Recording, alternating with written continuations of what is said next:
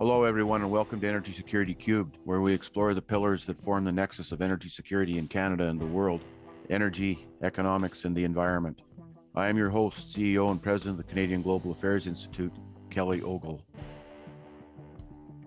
On today's episode, recorded August 10, 2021, we are bringing back one of our early guests to provide an update on the current status of global oil supply and demand, and to speak in broader terms about all of the machinations of energy security in Europe.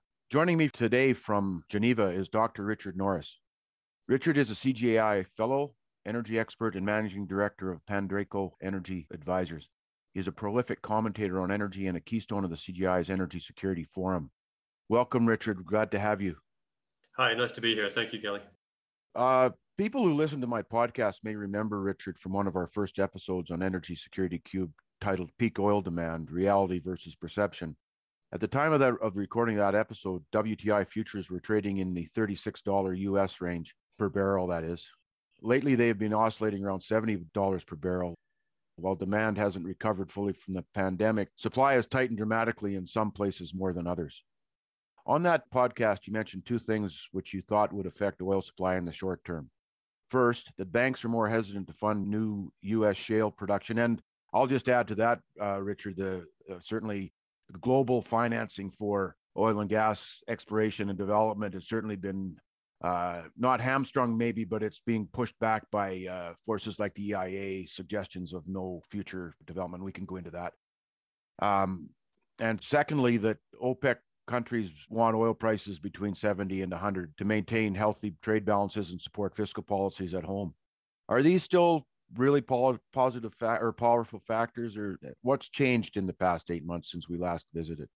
In some ways, I'd say not a great deal has changed. What we have seen is the transition from the epidemic to a pandemic, and now it's becoming endemic, and we're having to learn to live with COVID.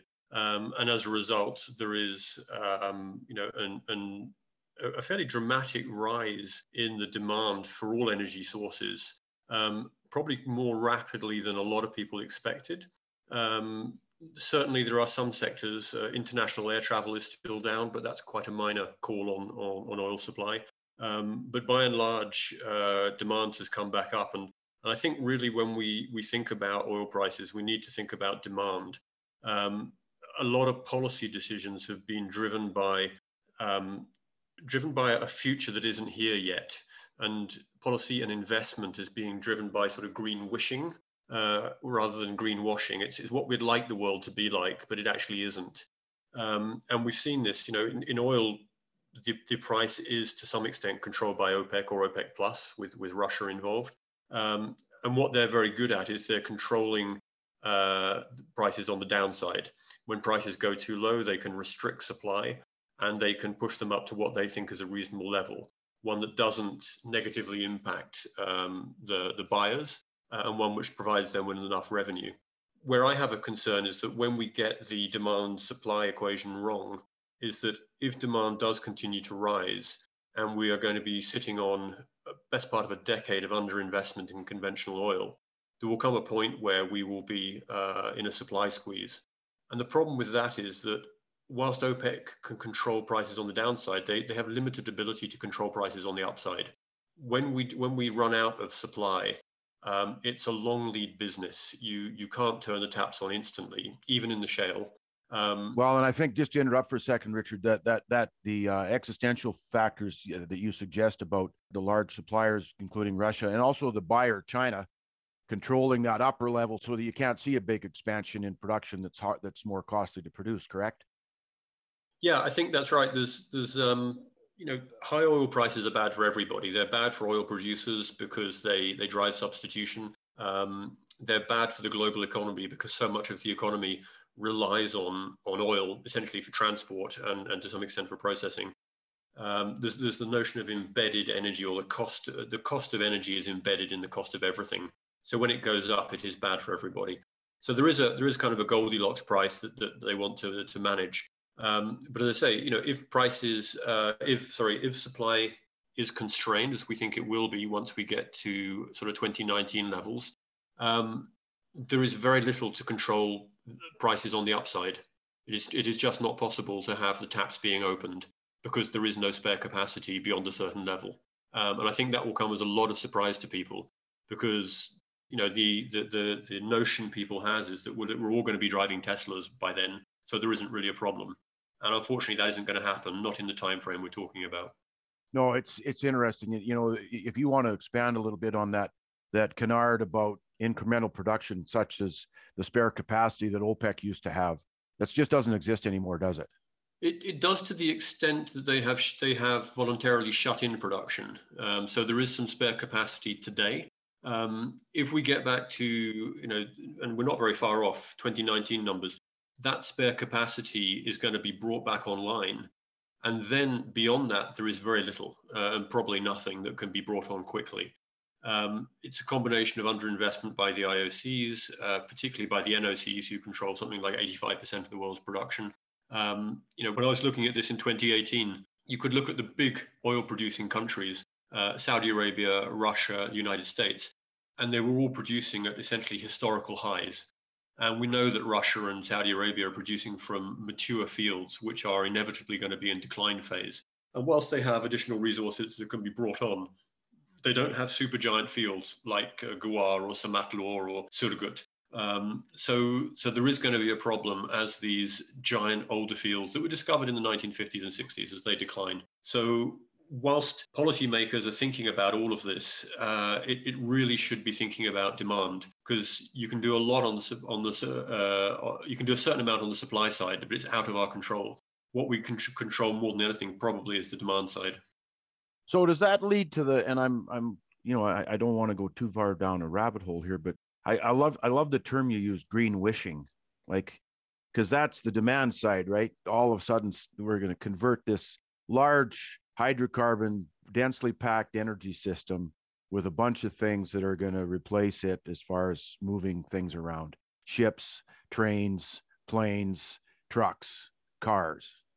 I guess it's all wonderful to think that, but just expand a little further on why that's not possible. I just don't see it in the next, maybe gradually an inverse variation phase in the next decade. Would that be a fair number of years to think about possibly getting to 30 or 40% of transportation driven by something other than hydrocarbon?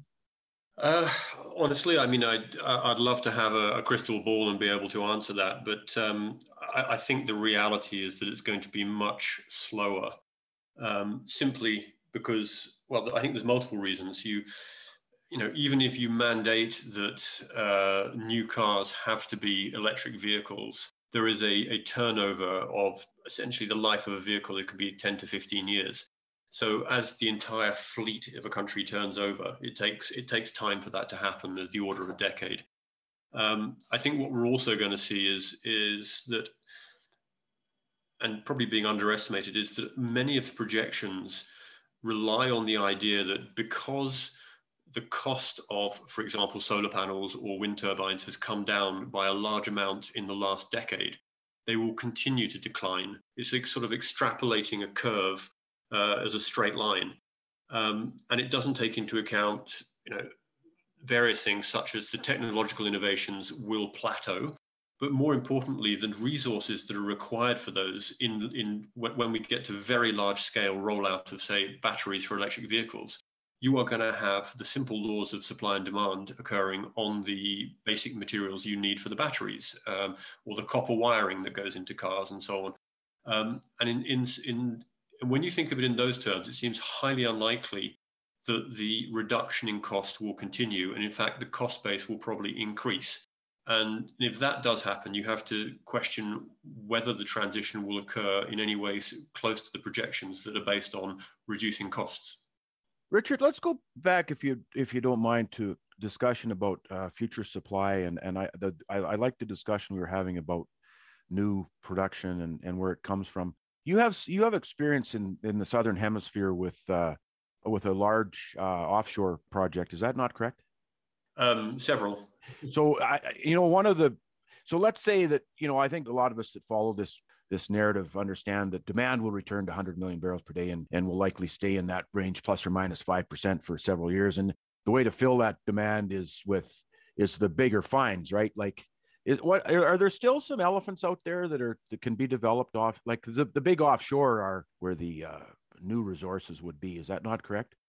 I think that's right. And someone explained this to me years ago. He said that, if you're an exploration geologist and you have a map of the world and you throw darts at it randomly, the chances are is you'll hit the big fields first simply because they're big. Now, obviously, the exploration geologists are much cleverer than that, and they use all of the science they can. So again, the probability of hitting big fields early on is actually quite high, even though the technology has advanced significantly in the meantime. But it depends what you mean by big, because I think we discussed this last time. Prudhoe Bay is north of 10 billion barrels, sorry. Kashagan, I think 13 billion barrels. The only things that are even similar to that I know of in the last couple of decades are probably the pre-salt fields in Brazil. Which that's where I was going with this discussion. And they are fantastic fields. There was one that someone was telling me an entire FPSO is being filled from 4 wells, and it's doing, I think, over 100,000 barrels a day. So you've got 4 wells just filling this thing up. So it's very deep, it's very expensive and very complicated to get at. And in some ways should be thought of as unconventional resources, because you have gone from the conventional onshore to very deep water, very deep drilling, high pressure environments. And of course, it's very costly. Now, because they're big, that works out. But these are not big fields in the historical sense. Big fields in the historical sense are 50 to 100 billion barrels. They're something in the region of 10 times bigger.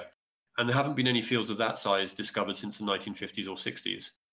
And perhaps the only caveat we could say to that is the US shale, where, because they're drilling into a source rock, it isn't actually a field in the sense of a trapped reservoir. It is a very large aerial extent of low porosity, low permeability rock that has oil impregnation throughout all of it. So it's a very different scenario, but the volumes are very big. So the shale is probably the only area where there is room for a lot of growth. Well, and that's that. Yeah, we talked about that last time, and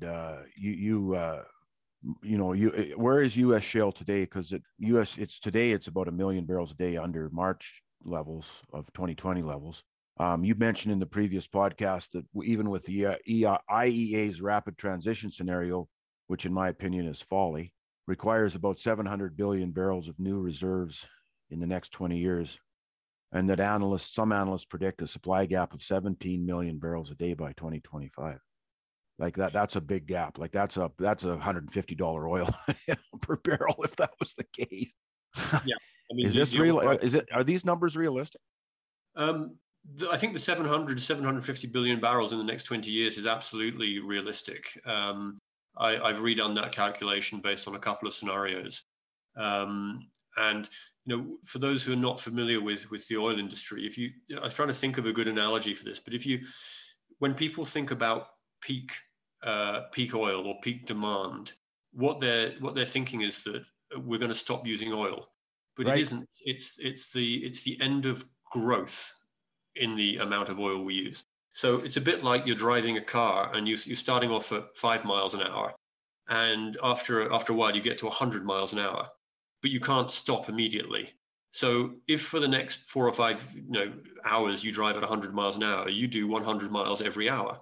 And then if you reduce to 90 and then to 95 and 85, you're still going very fast. So you're covering a large distance. And it's the same with the production of oil. At 100 million barrels a day, we're using 35 billion barrels a year. Per year, yeah. And and even if that declines fairly fast, because you're starting at a very high point, the total volume you need in the next 10, 20 years is very, very large. Now, I don't think the supply gap's ever going to be in the region of 17 million barrels a day. That's just too big. The price mechanism will come into play. Right. But the problem is that the price is dictated just by the marginal barrels, and it doesn't have to be very many. It can be 500,000 barrels or 1 million barrels a day out of 100 million. If you're over or under by a small amount, it can drive the price. And as I said earlier on, OPEC can control that. If prices drop, they can drive prices back up. If it gets away from them on the upside, there's very little that can happen, except that those extremely high prices will curtail demand. Well, and that's where government policies become so much part of the discussion. That the governments have to eventually toe the line of the voter in certain cases, but in the, it brings to mind the ability of command economies and state-owned enterprises to make some I'm not going to say dictatorial decisions, but they can certainly make decisions that might not be too handy to people that continue to greenwish. I'll just leave it at that. Richard, let's turn to European gas. Spot prices for European natural gas have surged as a result of a series of factors, including booming Asian LNG prices, steep drop in Russian imports, and a sharp rise in the European carbon price. Do you see these high energy prices as transitory, or do you think that the European energy system has created conditions for a persistent increase in the cost of energy? Oh, very much the latter. I think there's a structural change happening. My worst case scenario is that irrespective of what we do, the cost of energy is going to go up. And fundamentally, when you think of economics in terms of energy, which economists don't, but they really should do, when you have large amounts of surplus energy, you have a huge driver for growth. When you have constrained amounts of surplus energy, or that energy becomes expensive, it puts a brake on growth. It's perhaps a whole different subject for a whole different podcast, but it is absolutely fundamental. Because we are going to be resource constrained on the oil side, and to some extent on the gas side, even if we didn't have a climate imperative, we would have a problem that the cost of hydrocarbons as a fuel is going to increase. On the other hand, if we move away from hydrocarbons too quickly, we're going to be reliant on sources of energy which have different characteristics. Intermittent, right, or inflexible, or nuclear is inflexible, but it is reliable. Wind and solar are unreliable and they're unflexible. You can't choose to when you have them. And what's happening in Europe, and I was talking about this to the Parliamentary Group on Energy Studies in the UK earlier on, actually last month. Just taking a period of 12 days in the end of February, beginning of March, which we had a classic anticyclone sitting over Northern Europe. Very still weather, because it's towards the end of winter, not much solar capacity and relatively short days. And when you take out the nuclear and the gas, and of course the gas is what was filling the supply gap for electricity in the UK. If you take that out, you have to ask yourself what could possibly fill the gap. If we doubled or tripled the amount of wind and solar power, and there's quite a lot, there's 20 gigawatts of installed capacity in the UK for wind power, and 8 gigawatts of solar. And our typical demand in winter is about 40 gigawatts. So we're not far off a sort of a theoretical nameplate coverage. But when the wind drops, of course, it's producing less than 1 gigawatt.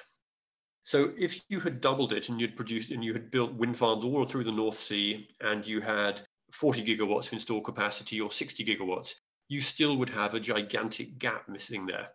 And and so then the question is, well, how do you fill that? Maybe it's batteries. Well, the battery capacity, you can't equate 1 gigawatt of battery to 1 gigawatt of energy of electricity generation, because a battery will only last an hour or an hour and a half. So, we had in that particular period I looked at, we had battery coverage that would have covered about 10 minutes of supply, and there were 17,000 minutes missing in terms of what the wind should have been providing at that period. And that was all filled by gas. And I think that's why we weren't perhaps talking about it, but what we've seen in the last couple of years is an enormous increase in the discussion around hydrogen as an alternative energy source. Now, it's not a fuel, it is a storage medium. But what you need in these situations... Yeah, explain that, Richard. I don't think we've had a couple of guests on about hydrogen, and it's hard. It isn't like filling your car with gasoline. It's not the same thing. It's not the same thing in the sense that it's one of those things you can spin it different ways. You can say it's the most abundant element in the universe, and when you combust it, it produces water. So what could possibly be a problem? Well, the problem is it doesn't naturally exist as hydrogen. It's a very reactive molecule, so it always forms. It's either in the form of methane or it's in the form of water. It combines with other elements. So you have to break it, which requires energy, if you want to store it as hydrogen, so that when you then combine it with other molecules, it releases that energy.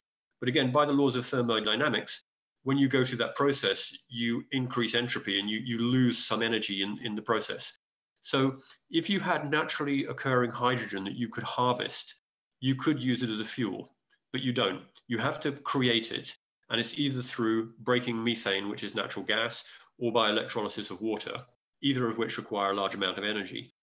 And then you have the problem of storage and transportation. And corrosion. And potentially corrosion, although according to people who know more about this than I do, and particularly, pipelines, for example, traditional steel pipelines are problematic, but modern plastic ones are not particularly. So it can be dealt with. But fundamentally, you've got a product that I think the reason there is all the hype around it at the moment is simply that we know we want to use a lot more renewable energy. We know that it's intermittent and there's going to be enormous gaps that need filling. We don't want to use gas because that's considered to be a moral hazard, that we're locking in carbon emissions because it still has carbon emissions, even if they're less than coal. We know batteries can't do it because the scale will never be there. So we're kind of clutching at straws. We've got a problem that needs to be solved. There's something that looks like a solution, and everybody is jumping on that bandwagon to say that they can do it. And the reality is that it is highly unlikely that hydrogen is going to be anything other than a niche player going forward. Well, I think I hate to be trite, but it's at the current valuations and costs of, as you say, extraction, it's a straw man argument. You're currently living I know you're in Geneva, but you live in the UK. Having said that, Richard and his family are moving to Montreal. So welcome to Canada, Richard. We're looking forward to a lot closer collaboration on events once we can hold them in the fall, hopefully. And we need a footprint in Quebec with CGI. So we're looking forward to you helping us do that. So we just talked about the UK energy. There was a large event in the late winter, and the UK regulator has recently decided to increase the cap on household electricity and natural gas bills. And this is happening across Europe as high energy prices are being passed on to consumers, hitting those with the lowest incomes, the least efficient homes or the oldest vehicles. The public transit is costly. These people are hit harder. How many Europeans are willing to pay more for energy? This is a problem. This is this can be a global issue. I think it's going to be an enormous issue. And we saw the beginnings of that in France very clearly in 2018 with the Gilets jaunes movement. And I was in France at the time and talked to some of the people protesting on the roundabouts and on the péage on the motorways and stuff. And and what was interesting about it was that it wasn't a political movement. It was very much a grassroots movement of people who, they were saying, on something like, on s'en fout du fin du siècle, on peut pas arrondir le fin du mois. We don't care about the end of the century. We struggle to make ends meet at the end of the month. And this was because a fuel tax was being proposed, in theory, to finance the energy transition. And it was particularly hitting people who lived in rural areas. I mean, France is quite a big country, obviously not as big as Canada, but people drive. Fuel is very expensive here. It's already very heavily taxed. And the additional burden was going to make getting to work, very difficult for a lot of people. And the argument was, why on earth should I do that just so some rich guy in Paris can have a subsidized Tesla? And clearly the inequality of that was very stark. Now, the Gilets jaunes movement was more complicated than that because there was also an element that they didn't trust the government that this money was actually going to be used for the energy transition, but probably just as another form of tax. And that's something we are seeing across Europe, is that the costs so far, the direct cost people are feeling in their energy bills, but so far, we're not seeing revolutions. In Germany last year, they put about 29 billion of additional costs coming out of the wind payments. That they do capacity constraint payments for wind farms, so that if they're generating when it's not needed, they still get paid, and that gets distributed amongst all taxpayers. And they didn't put it on the energy bills because it was such a large amount. They felt that it would cause problems, so they disguised it in a sort of form of general taxation. So, Europe is heading in a I think in a very dangerous path, because on the one hand, you've got increasing cost of energy, which will impact consumers. It will increase inequality.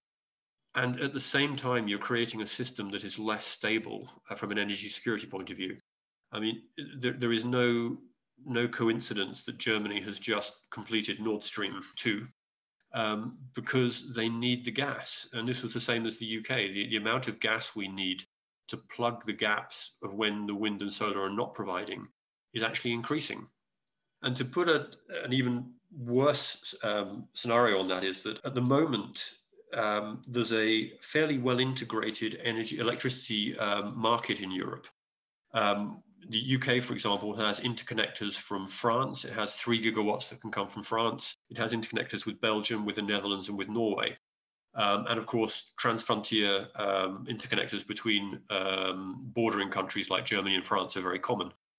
So what happens is that when you have an anticyclone and you need additional electricity, everybody is demanding more electricity. And the only country providing it is France, because it has a very large nuclear fleet.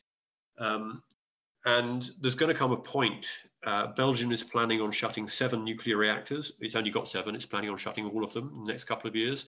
The UK is very, very slowly thinking about replacing nuclear reactors, but shutting all of its coal. Germany, of course, has shut most of its nuclear and is very keen to shut its coal. And their plan B is to rely on importing from their neighbors. But if everybody ends up relying on everybody else, I mean, you literally have a house of cards. Richard, I don't want to sound like Chicken Little and the sky is falling, and I'm going to go on a little rant here. I'm a military historian by hobby, and this is how wars start, and Europe's famous for it for, several hundred years now, in smaller cases, but, you start taking from me and I'm going to take back from you. The European Union has been a wonderful place for all kinds of cross-border conventionality and convenience.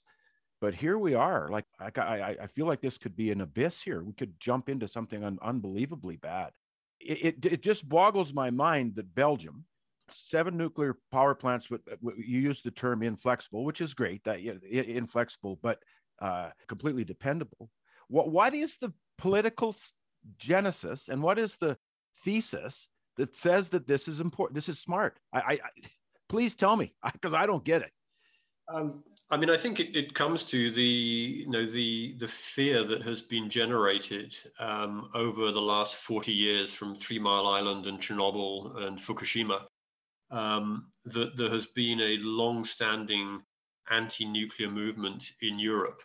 And I think this is where the environmental movement starts to get tied in knots, because if you want reliable low-carbon electricity, and France is the poster child for this, yes. You build a large nuclear park, but the people who are anti-carbon are also anti-nuclear to a large extent, and that leaves me scratching my head, because I think somebody once said if you're anti-nuclear and anti-carbon, you're pro-blackout. It's very hard to see how this happened. And if you think about the way, I was reading some comments on a LinkedIn post the other day, and there was somebody bemoaning the fact that both the United Kingdom and Germany have much greater solar generation capacity than France, despite the fact that France, obviously, particularly in the southern half, has a much better solar irradiation levels. But if you think about it, in the UK, when you put solar in, you are to a large extent displacing coal. And because you're displacing coal, you're doing it with a combination of solar and gas, and net, you're much better off from CO2 emissions. If you do that in France, you're essentially undermining the profitability or the sustainability of the nuclear industry. So you're replacing reliable low-carbon electricity with unreliable low-carbon electricity, which makes no sense whatsoever. Yeah, I don't get it. And I guess we both need to look into this further and come up with another discussion on other forms of energy in Europe. Is there anything else you'd like to add about what you're seeing in Europe, Richard, before we end the podcast? I know that we're so lucky to have you at the pointy part of the spear in the European energy security discussion, and please editorialize to finish. Yeah, I mean, I'd like to just talk a little bit about gas and coal, because we've talked a lot about oil, and the oil prices, we know it's controlled to some extent by the OPEC cartel. So you could argue that it's not, it doesn't really reflect what's happening in the world. When you look at gas and coal, there is no cartel that controls them. So it's very much supply and demand.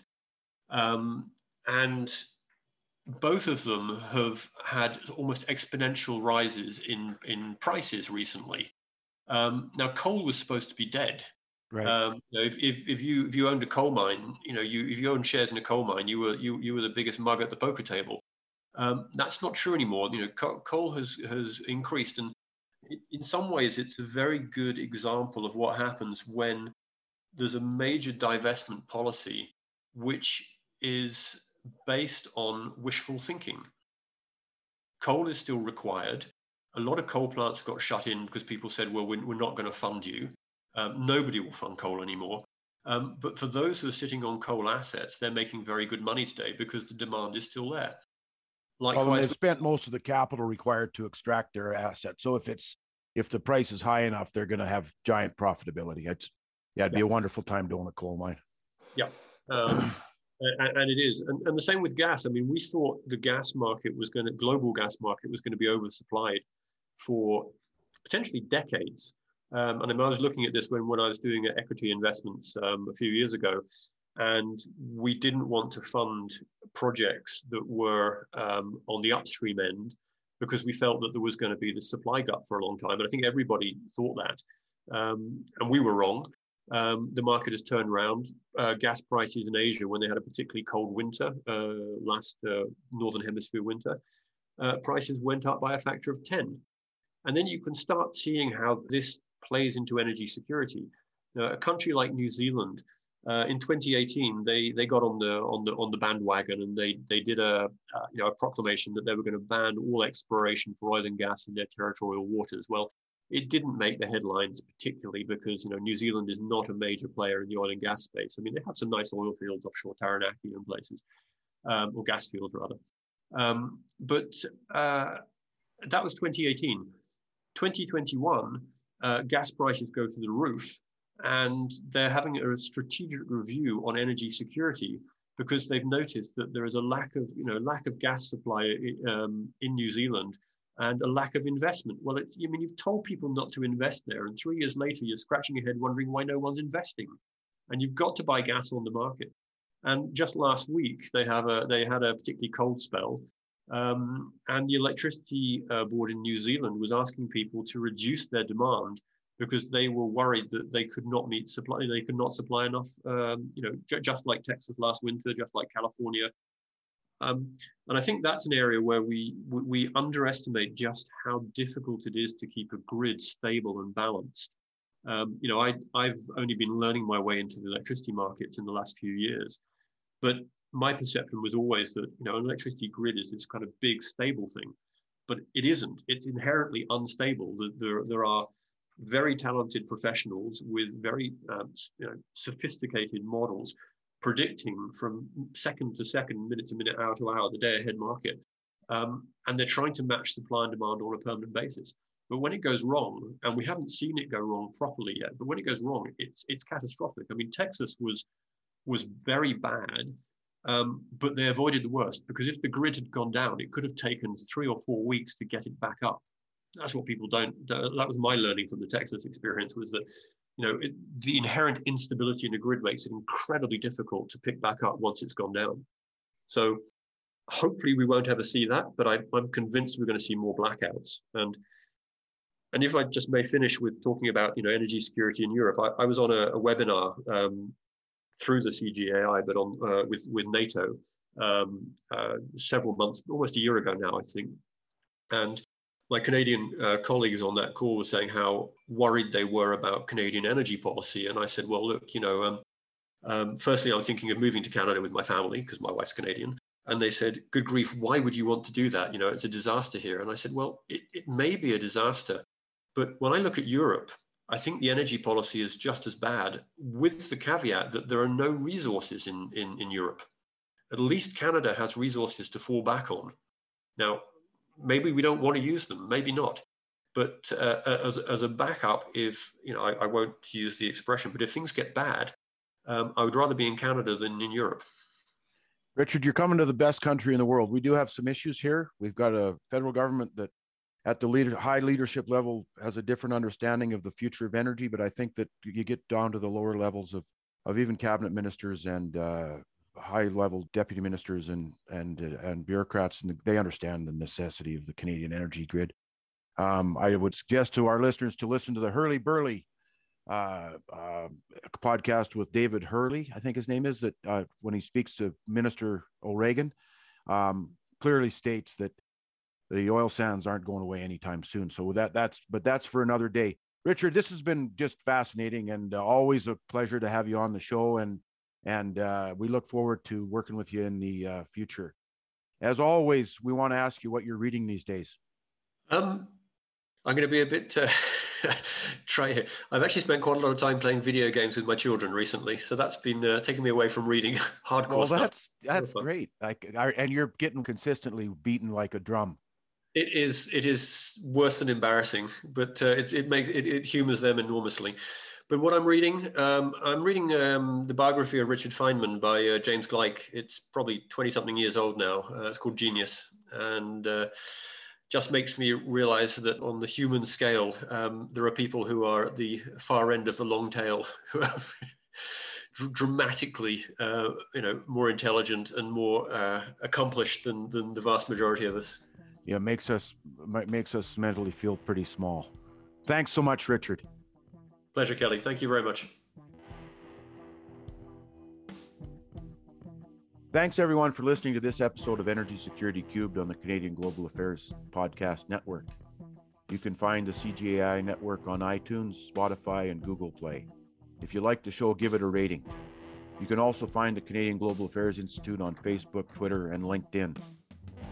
If you like this episode and want to help us keep creating content, you can support us by donating at cgai.ca/support. Energy Security Cubed is brought to you by our team at CGAI. Thanks go out to our producer, Joe Callinan, and to Drew Phillips for providing our music. I'm Kelly Ogle. Thanks for joining us on Energy Security Cubed.